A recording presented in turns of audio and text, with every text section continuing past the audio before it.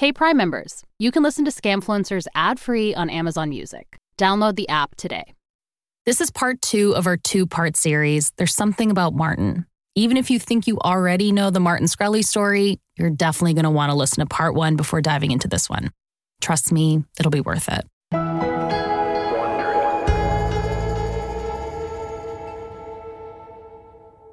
Sarah, have you ever interviewed somebody and you have ended up falling in love with them? Not like, oh, I respect them or I like them, like, I'm in love with you. Oh, absolutely not. I mean, you're interviewing someone and there's a very clear purpose for it. You're trying to get as close to the truth as possible in a very made-up scenario. Yeah, I mean, as you know, I interview a lot of YouTubers and content creators and influencers, so I feel like it is chemically impossible for me to fall in love with any of them. That seems fair, yeah. These are fatal last words. Well, I have a barn burner for you this week. It's about the greatest scam of all. Love. Oh, brother. In the spring of 2017, Christie Smith walks past a statue of Thomas Jefferson perched on the marble steps of Columbia's Graduate School of Journalism. She's here for a prestigious fellowship where mid-career business journalists get to take courses on economics and finance. She's been on leave from Bloomberg since the fall to focus all of her energy on the fellowship. And as she walks under the soaring columns and through the door, I imagine that her heart is racing. She's heading to class to hear feedback on a paper she thinks will take her career to the next level. It's a first-person essay all about her personal interactions with the internet's latest viral villain, Martin Shkreli. Christie's hopeful that her professor, Michael Shapiro, will see the potential in her story for a whole book. But Michael's response is far from glowing praise. He's not impressed. In fact, he's concerned. He essentially tells her that Martin is dangling access to him as a carrot, and that the more grateful she is to get exclusives, the more it will hurt her writing. Christie later says that Michael actively tries to talk her out of the project, and that Michael warns her that Martin will, quote, ruin your life. I've had some pretty great bosses that I've admired in my time. And if one of them said this to me, it would strike so much fear into my heart. I would make so many different decisions if somebody said that to me. It would make my stomach fall through my body. Right. So obviously this is not the encouragement she was expecting. Michael is her mentor. He's been a magazine writer for years, and he's written 5 books. She looks up to him. But the icing on top of this shit cake is that when Christie goes home and tells her husband about the project, he takes the side of her professor. According to Christie, both men, who are both named Michael, tell her that Martin is trying to manipulate her for his own benefit. But Christie just doesn't see it. She feels like there's just something that people don't understand about Martin. Something special. And no one is in a position to understand him as well as she can, or to understand all the controversy around him. She knows this is a once-in-a-lifetime opportunity for a writer. So despite her teacher and her husband telling her to drop the Martin story, Christie doubles down. And that stubbornness is about to bloom into an obsession that will totally consume her life.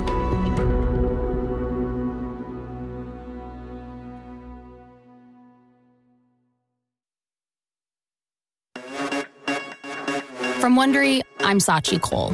And I'm Sarah Hagee. And this is Scamfluencers. Come and give me your attention. I won't ever learn my lesson. Turn my speakers to 11. I feel like a legend. In our last episode, we followed a finance bro from humble beginnings to the peak of fame for being a price-gouging asshole with a troll personality. This week, we're following the journalist who upends her life for the chance to be with Martin, or at least tell his story for a publishing deal. Frankly, the driving force is probably a mix of the two. This episode explores one of the most complex kinds of lies, the ones we tell ourselves when we fall in love. Legend. This is part 2 of There's Something About Martin. Legend. A few months later, in April 2017, Martin invites Christie to watch him give a sold-out talk to the corporate finance club at Princeton University, and he asks if she wants to ride there with him. Christie meets Martin at his Murray Hill apartment, and they're picked up by a driver in a black SUV. Being chauffeured to a fancy Ivy League event probably feels like heaven to Christie. She's getting a taste of Martin's life of luxury. And she thinks the two of them actually have a lot in common. They both grew up outside of the super rich, connected circles that run this world. And this sense of being an outsider is one of the things that bonds them. When they arrive at Princeton, Christie later recalls in her self-published memoir that a dean is there waiting to personally shake their hands. The leaders of the corporate finance club give Martin a bag of Princeton swag and chocolates. Martin takes the stage and waxes poetic about science, math, and philosophy. And Christie can't get enough. In her self-published memoir, she describes the audience as rapt and charmed by Martin. And it seems like she is too. Martin even gives her a shout-out in his presetation. I have this visceral opposition to most media because even if you find an honest reporter, I made friends with one, who's here right now, the editors have almost always had this ridiculous point of view, and they found that... Christie later tells Elle magazine that she feels a stir. Oh my God. The thing that is preemptively upsetting me most about this episode is the sheer amount of secondhand embarrassment I feel. Because forget it being this story, anyone starting to have feelings for someone is inherently embarrassing. It's humiliating. Humiliating. I just want to be clear, Sarah. There is not enough money in the world for me to admit on the record that I have a crush on anybody. Never. Well, after the talk, Christie is spending all of her time focused on writing her book proposal about Martin. This project, this person, is taking over Christie's personal and professional life. And while Christie might be charmed by him, other female journalists are seeing a very different side of Martin Shkreli. About 2 months later, in late June 2017, Martin's securities fraud trial is getting started in a federal district court in Brooklyn. New York Post courts reporter Emily Saul has been assigned to cover it, and she finds an interesting angle. She writes a story about how hard it's been to find jurors that don't already know and hate Martin. By this point, he's widely loathed for jacking up the price of the life-saving drug Daraprim, used by pregnant women and HIV/AIDS patients. Oh, and people also hate him for buying the only copy of the Wu-Tang Clan album, Once Upon a Time in Shaolin. Emily writes that one potential juror was overheard calling Martin Shkreli, quote, the face of corporate greed in America. She describes Martin, who was in earshot of this comment, as, quote, looking bored and sucking on his pen. Every detail about this is making me sick. Emily also reports that another potential juror was dismissed after she literally recoiled at the sight of Martin, calling him a snake. Another dismissed juror argued that he couldn't be impartial because Martin simply, quote, looks like a dick. Been there. Yeah, I mean, it's going to be hard to find jurors who don't think the same thing. Yeah. Well, other dismissed jurors had more personal problems with Martin. Like a handful of jurors who said they'd lost friends to HIV/AIDS and wouldn't be able to square the fact that Martin jacked up the price of Daraprim. Martin doesn't seem to be fazed by any of these jurors, but he does take issue with the New York Post article, and he goes after the writer. Just a day after the article runs, he buys domain names for EmilySaul.com and for another female reporter, CNBC's Meg Terrell, who's also been covering the trial. And he tries to sell both domain names for $12,000, just to fuck with them. And it gets worse because then he also changes his relationship status on Facebook to in a relationship with Emily Saul. He's just so gross. I mean, like, he's just such a nasty troll. I mean, this is sort of what would happen if you let, like, the shittiest 12-year-old you know have way too much money. And, you know, the worst part is that, like, any response to him is playing the game he wants you to play. Like, there kind of is no winning with someone like him. Correct. And the harassment gets so bad that Emily actually posts on Twitter that she is not dating Martin Shkreli, just to set the record straight on Martin's bullshit. And this isn't the first time that Martin has harassed female journalists. Months earlier, he was suspended from Twitter for creating a harassment campaign against a different journalist, Lauren Duca. After she declined his apparent invitation to attend Trump's inauguration with him, he posted a photo of her and her then-husband with his own head photoshopped on top of him to make it look like they were actually cuddling on the couch. He made the photo his profile picture on Twitter and changed his bio to include the following statement. I have a small crush on @Lauren Duca. Hope she doesn't find out. His Twitter account was suspended as a result. Emily and others might have expected a fellow female journalist like Christie to be disgusted by this repeated harassment. But then Christie posts a tweet that's just... You know what, Sarah? Can you just read it? It says, "I don't think he, Martin Shkreli, would hurt a woman, even a journalist. Behold, me and the hashtag Wu-Tang album."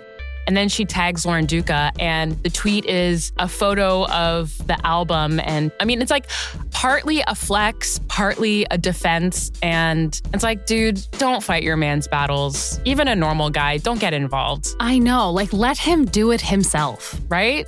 In a recording of her memoir, Christie tries to explain her reasoning for sending the tweet. "I started to think, if only she knew what Martin was really like in person. A shy, passive nerd who was never violent. Surely that could make some sort of difference in this whole unholy exchange. It was a stupid thought, but it stayed firmly planted in my brain." Girl, don't justify it. You know, this whole episode is like watching a horror movie where you watch somebody walk towards the shed and you're like, don't go in the shed. You know better. Yeah, I mean, I guess she doesn't know better. That's a thing. Well, I hope she does now. I don't know. For Martin's part, when asked by Business Insider about his disturbing pattern of harassing women on the internet, he gives a truly unhinged response, calling them the recipients of a, quote, liberalism subsidy from large media and telecom companies, only a few notches above the white supremacists we hear so much about these days. That doesn't make any sense. He's making several salads made of words. And despite all of this very real and troubling harassment, Emily has to keep writing articles about Martin because he's actively on trial during all of this. And this behavior is not helping his cause or making him seem likable or sympathetic. But Martin seems determined to stay by his self-righteous worldview, and it's about to get even worse. Christie shows up to court every day during Martin's trial. She tells Elle that she sits on the same side of the courtroom as Martin's internet fans. She eats lunch with Martin at least once, and a couple of times she even grabs drinks with him and his defense team at the end of the day. Yeah, I remember reading that and just being like, how could you be such a seasoned journalist and make such basic, dumb mistakes that just totally invalidate everything you're doing? It's so unethical. It's actually funny. But despite Christie's support, Martin is still acting out. Early on in the trial, during a lunch break, he spontaneously tells a courtroom full of reporters that the prosecution is JV, meaning junior varsity. And when reporters ask Martin to clarify his comments, Martin's lawyer swats them away.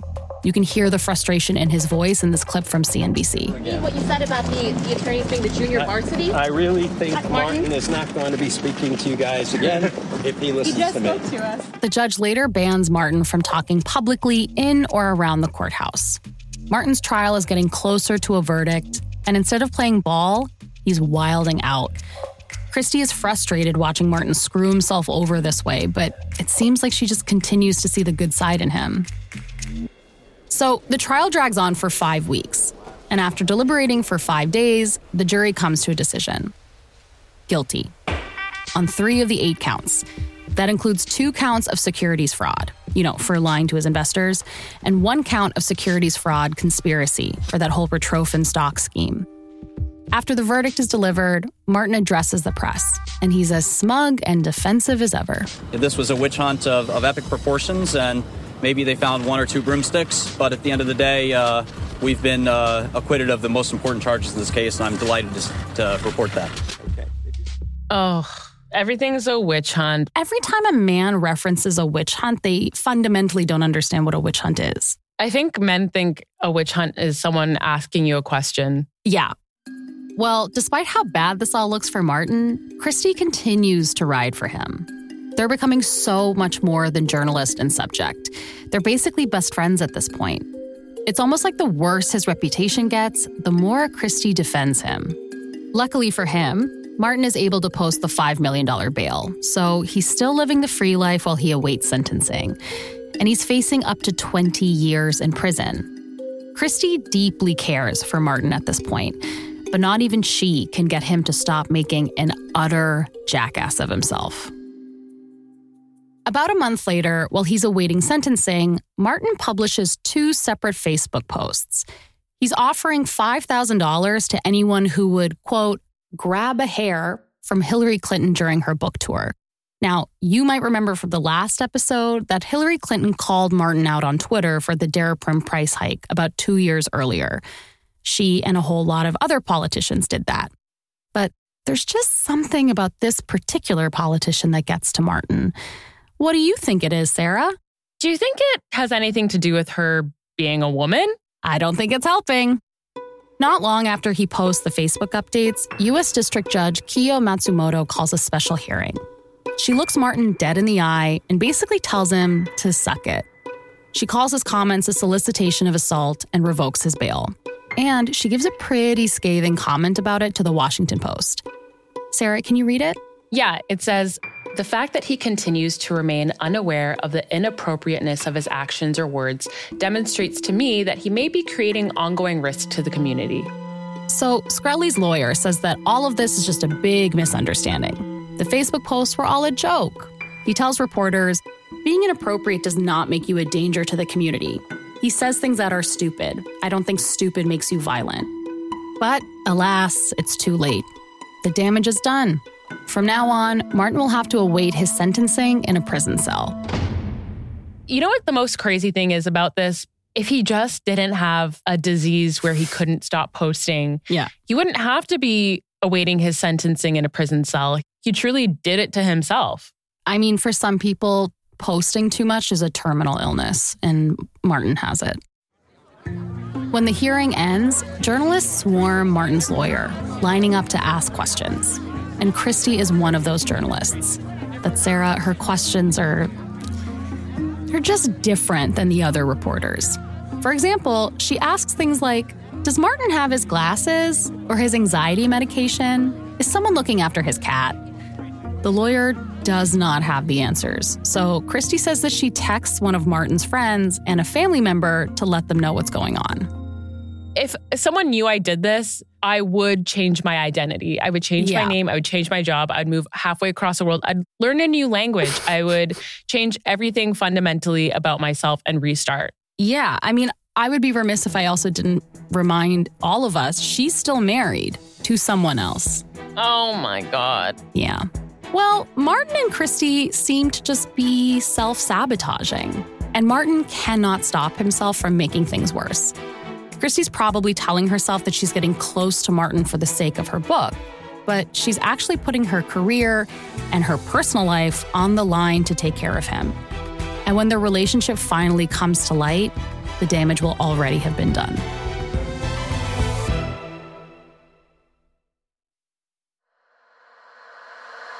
Now I feel like a legend. In November 2017, about 2 months after Martin's sent to jail to await sentencing, Christie gets approved to visit him at the Metropolitan Detention Center in Sunset Park, Brooklyn. She has to make the visit really quick, though, because she's got a couples counseling appointment with her husband that same evening, all the way clear across town on the Upper West Side. It's a lot of schlepping, but Christie is determined to see Martin. When Christie arrives at the prison, she waits in a long security line. And then she's led by an officer through a small hallway to the visitor's room. In her memoir, she says that the crowded room reeks of microwave pizza and chicken wings.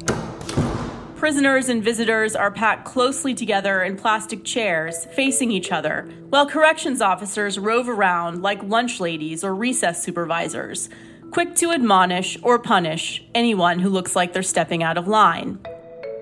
Christie says that she's Martin's very first visitor in jail, but it's kind of strange that she's here. This is where all the prison girlfriends hang out to see their loved ones. And she's not a loved one. Is she? Christie later tells Elle that she buys him $30 worth of vending machine snacks. And she even warms up a little hamburger for him. When Martin comes out, he's wearing a baggy brown jumpsuit. Christie says she has to show him which chair to sit in. She spoils him with treats and they catch up on life. They talk about Picasso and her book and his cat, whose name is, I swear to God, Trashy. And she just totally loses track of time. It's crazy that, she's in a situationship with Martin Shkreli while he's in jail, where it's like, yeah, we talk a lot and like, I feel like we connect, but like, I don't know if he likes me. Okay, well, Sarah, I'm gonna make it worse. Are you ready? When the visit with Martin is over, she realizes that she's late for the counseling session she has with her husband. Like, really late. She grabs an Uber and silently screams at herself the entire drive. She knows her husband is going to be fuming. And by the time she makes it to the therapy session, he's reportedly pacing the waiting room, livid, because she's 52 minutes late for their 1-hour session. You know, it's just like, at that point, just lie. Why rush to the freaking therapy session when you're 52 minutes late? Yeah. At that point, literally any excuse would be better than the truth. Yeah. Well, predictably, Christie says that the session is a disaster. She says that her husband accuses her of being obsessed with her book and with Martin. And Christie defends herself, saying it's a once-in-a-lifetime project. She explains to the therapist that she wants to show the other side of Martin Shkreli, that he has redeemable qualities. The therapist responds by saying that Hitler was a good painter. Christie is disgusted. Martin is not Hitler, she says. Always a great thing to have to yell out in couples therapy. And after 2 more sessions, which Christie says cost $300 each, Christie and her husband decide to end their marriage of 5 years. At the same time, Christie's relationship with Martin is deepening. It becomes harder and harder to keep their flirty friendship under wraps. And soon, Christie will be forced to admit her true feelings to her job, to herself, and to Martin. And the cost will be unimaginable. The months go by, and Christie continues to visit Martin in jail. She talks to him on the phone and emails him through a special prison email system, which is monitored. And all this time, she's still working on her book proposal, even though all the publishers she sent it to have rejected it. She tells Elle magazine that they all wanted a hit piece on Martin, and she just refused to write one. But she's hoping to sell film rights to the proposal. Meanwhile, the prosecutors in Martin's case are pushing to keep Martin behind bars for 15 years. In early March of 2018, they submit materials to the court in an attempt to convince the judge that Martin shows no remorse. They include email conversations he recently had with someone they call Individual One. And in one email, Martin says that he'd do, quote, everything and anything to get the lowest sentence possible. Christie's heart drops when she realizes that these are her emails, and what she thought were private email conversations are now a part of the court record. No offense. How did she not know? Oh, Sarah, this is fucking amateur hour. Like, I've never done this type of reporting before, and even I know this. Well, you kind of have to assume whatever you say to a source could be subpoenaed. That's like how you have to function. Anything you could say to anyone can be subpoenaed. That's how the world works. Exactly. Well, Christie also knows that when other reporters discover that she's Individual One, they'll realize her reporting was anything but objective. Christie realizes that she can't live this double life anymore. So she decides to come clean to her editors at Bloomberg about her relationship with Martin. And really remarkably, Sarah, her bosses just move her off the Shkreli beat and have her report on other court cases instead. Oh my God. You know, say she was really taken in by a very manipulative person, like even giving the situation the most grace as possible. She shouldn't be reporting on court cases at all. Shouldn't even know her freaking emails could get subpoenaed. Well, when the sentencing hearing arrives in March 2018, Christie is a ball of nerves. She tells herself that she's here for book research, but she's also deeply invested in the outcome. Martin's lawyer makes a last-ditch effort to defend him.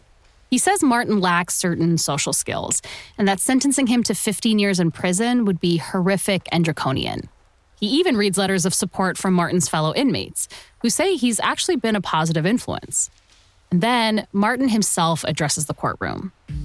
He says that he's here because of his stupid, negligent mistakes, and that he's not the same person he was when he was running MSNBC. He says, quote, "There was no government conspiracy to take down Martin Shkreli. I took down Martin Shkreli." He seems to express real accountability, maybe for the first time ever. He says, "This is my fault. I am not a victim here." The judge announces Martin's fate. 7 years in prison. It's a lighter sentence than the prosecution had argued for, but it's still an absolute gut punch for Martin and Christie. Martin's eyes well up with tears. He begins sobbing in court. I mean, yeah, that obviously sucks, but it also kind of shows how invincible he thought he was. Yeah, he didn't think it was going to happen. And I can only imagine that Christie is also totally devastated. She continues to defend him publicly. In July, several months after the sentencing hearing, she fires off a tweet suggesting that his punishment was completely out of proportion. But her employer, they can't turn a blind eye anymore. Christie later tells Elle that her editor at Bloomberg, along with an HR rep, tell her that her behavior is biased and unprofessional. And Christie realizes that she's put them in a tough position. So she decides to quit on the spot. She's all alone now. She has no job, her marriage has fallen apart, and her closest ally is a convicted white-collar criminal. She is officially at rock bottom. And she has to know if these sacrifices have been worth it. So Christie's about to take the greatest risk of all, opening up to Martin about her feelings. After his sentencing, Martin's transferred to a correctional facility in Pennsylvania. It's almost 200 miles away. And Christie, who tells Elle that she had a lifelong fear of driving, has gotten her driver's license to go visit him. Christie's decided that she needs to come clean. She has to tell him that she likes him. Likes him. She hasn't confessed her feelings yet, and she doesn't even know if they're reciprocated. But she can't hold it in any longer. I don't think I've ever seen someone be so down bad, you know? Sarah, she's down bad. Like, she got her driver's license to go visit him in prison. Like, that's the motivation of your life? I know. Christie sits in the prison visitors room, crowded with inmates and their loved ones. Security guards walk up and down, making sure no one gets too close. It's not exactly the most romantic atmosphere, but it doesn't matter. Christie later tells Elle that she was sitting across from Martin at a table when she gathers her courage, takes a deep breath, and lays it all on the line. "I love you," she tells him. And Martin says he loves her too. Christie's so happy. She gets bold and asks if she can kiss him.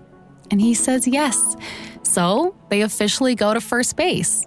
In the prison visitor room, under the harsh fluorescent lights and watchful eye of security guards.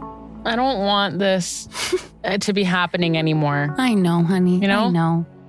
Well, before long, Martin asks Christie to be his girlfriend. And pretty soon, she later tells Elle, they're talking marriage and baby names. After about 1.5 years of dating, things are going so well that Christie says that she decides to freeze her eggs so she and Martin can start a family when he gets out. Even better, she says a production company wants to turn her still unpublished book about Martin into a movie. It's all happening. Christie's rebuilding her life with Martin. But two intractable forces are about to drive these star-crossed lovers apart. Okay, Sarah, it's 2020, and Christie is thinking long and hard about her relationship with Martin. He's a public figure, so while no one knows about their relationship status yet, Christie is convinced that it's just a matter of time. So she decides to spill the tea herself to Stephanie Clifford. Stephanie is a journalist with Elle magazine, and she previously covered Martin's trial for the New York Times. So she knows the story inside and out. And now she wants the story on Christie. Yeah, this was a huge day for all of us when this article came out. Yeah, I remember doing no work. Well, unfortunately, when Martin finds out that Christie is talking to a national magazine about their relationship, he cuts off all communication with her. In her memoir, Christie says that she suspects that he was upset that she was telling her story. And she tries everything to get Martin to talk to her again. Emails, packages, letters. But all she gets back is radio silence. Stephanie tells Christie that she reached out to Martin for a quote and that she heard back from his lawyers. Christie is just a jumble of emotions. And whatever it is, she's finally going to hear something from Martin. She holds her breath, and awkwardly, Stephanie tells her. His message is, Mr. Shkreli wishes Ms. Smythe the best of luck in her future endeavors. Oh, that is one way to end a relationship. Yeah. Christie knows that this is Martin saying goodbye. She later says that she breaks down and fully cries in front of Stephanie. Martin never wants to see her again, and she's still completely in love with him. And things go from bad to worse when Stephanie's article comes out in December 2020. The headline is "The Journalist and the Pharma Bro."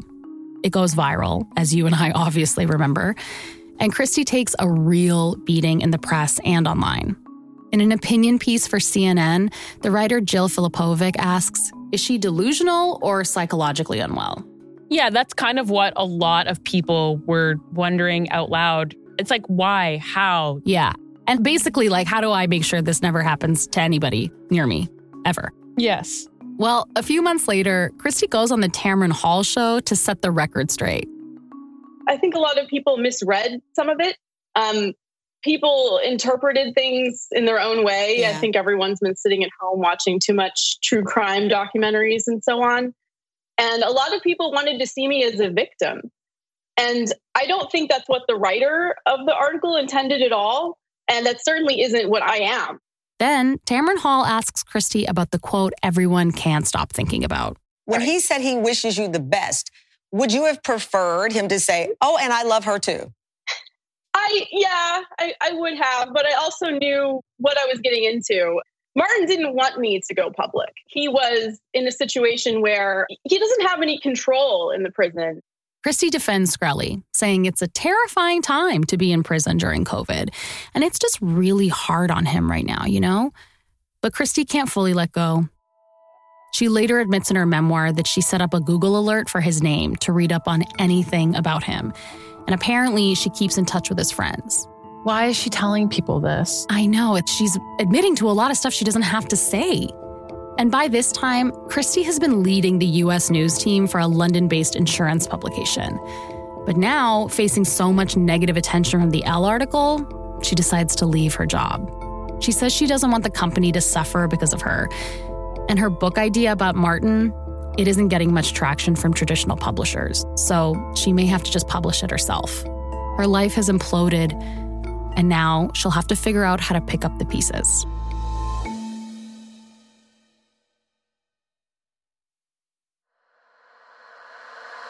Now I feel like a legend. In May of 2022, Martin is released from prison, a little more than 4 years into his 7-year sentence. He'll serve the remainder of his sentence in a halfway house in New York.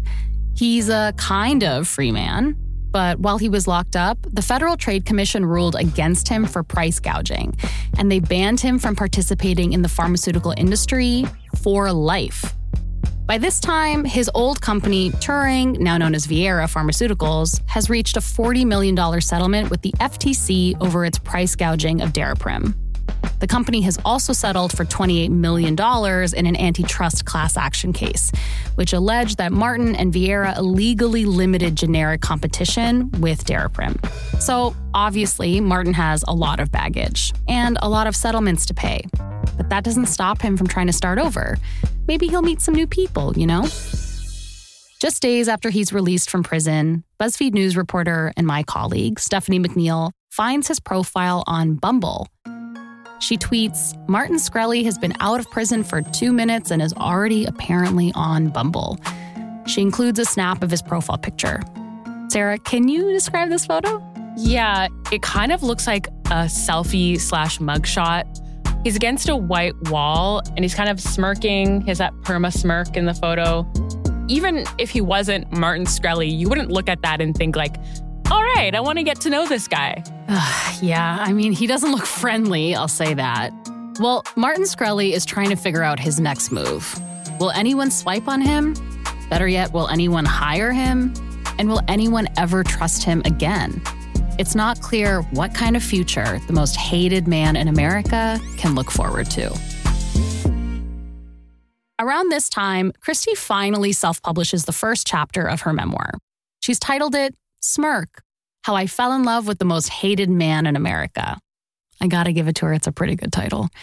In the About section of the memoir, Christie writes that Substack is the best way to get her story out there because, quote, it seeks to disrupt the publishing status quo by reducing the need for gatekeepers. which to me sounds like she just couldn't get a publishing deal. Yeah, that's exactly what it is. And well, according to the Sunday Times, as of June of this year, Christie lives alone with her dog, Jack. She's dating a horror filmmaker named Humberto who lives in Jersey. And every month, she releases new chapters of her ebook online to paid subscribers. I mean, credit where credit's due. She did pick herself up again in some ways. She did something. And over time, Martin appears to forgive Christie for talking to Elle. He reaches out, and now, surprisingly, they're friends. And believe it or not, she is still publicly writing for this dude. Sarah, take a look at this tweet from June of this year. It says, if you say all people deserve second chances and a shot at redemption except Martin Shkreli or except whomever the internet has decided to hate at a given moment, you really don't mean that. Yeah, I mean, somebody must have pissed her off that day and she just shot this one out. Yes. But Christie still defends Martin every chance she gets. And it's unclear where she's working now or what her future will hold. What we do know is that there's no greater red flag in a love story than falling in love with a notorious, infamous, and super arrogant scam artist. Okay, Sarah. I mean, in some ways, it might seem that justice was served in the case of Martin Shkreli. A person who did things that hurt the most vulnerable population went to jail and then lost all of his money. But Sarah, do you feel like the Martin Shkreli story has a satisfying ending? Not really, because it's just one story of someone doing something bad and getting punished in an industry where the standard is kind of mistreating people and price gouging and all that kind of stuff. And it is kind of true that this all happened because he was an asshole. Yeah, I mean, even when you think about it, like the price of Daraprim, you know, it's not $750 anymore. It's now $790 a pill because he wasn't really doing anything illegal. He was operating in the exact way that the pharmaceutical industry in the United States is intended to operate. This is also a scam, as you and I have discussed, that's just about the healthcare industry here. And it's not really a scam if it works the way that it's designed to work. Like it's broken on purpose. The scam to me was that this guy was able to get in a position where he was able to do anything he did. Yeah. And it just makes me wonder, like, oh my God, how many more people are like him but just weren't public about it? And I will say that as hated as he was, he did have a lot of fans. Like internet dude, troll guys loved Martin Shkreli. And I think at the end of the day, it doesn't really matter if people hated him or liked him as far as his influence went, because every way of talking about him gave him power in that moment, you know? There are probably a couple hundred guys like him who are pulling the same semi-legal scams and are getting away with it because they're not public assholes the way he was. Yeah. It's just that he made so much noise. Yeah, he could have kept his mouth shut and participated in this price gouging scam that is quite legal. I am just kind of floored that he fumbled the bag so hard as someone who also was highly strategic with how he moved around the world. Like to his credit, you know, he didn't grow up in the world of finance or having a dad who worked in finance or like being in a fraternity or anything like that, you know? Yeah. So he got himself somewhere and then he just kind of destroyed it all. Yeah. I mean, I feel like it's clear we have very little sympathy for Martin, but do you feel bad for Christie at all? I feel for her in the sense that like she clearly got sucked into something that ruined her life, but also she did kind of end up fine in the end. Maybe she doesn't have a lucrative or prestigious job, but she's out here living. She's found love. This is a horrific story that's like about the U.S. healthcare system, the colossal fraud that is the stock market, and love. The three greatest scams in modern life. Yes. I mean, the scam here is that she fell in love with a waste man. See, that's the lesson. Never fall in love. And if you have to do it, don't do it with a waste man. Also, like, do it privately. Do it like you're embarrassed appropriately. Yeah, we all do shameful things for the sake of love. We've all been down bad. Yeah. Not me personally, but... No, never. You know, it happens to everyone, but... most people have the sense to not go public with it, you know? Well, if you gotta be down bad, you better do it in the dark. That's what I always say.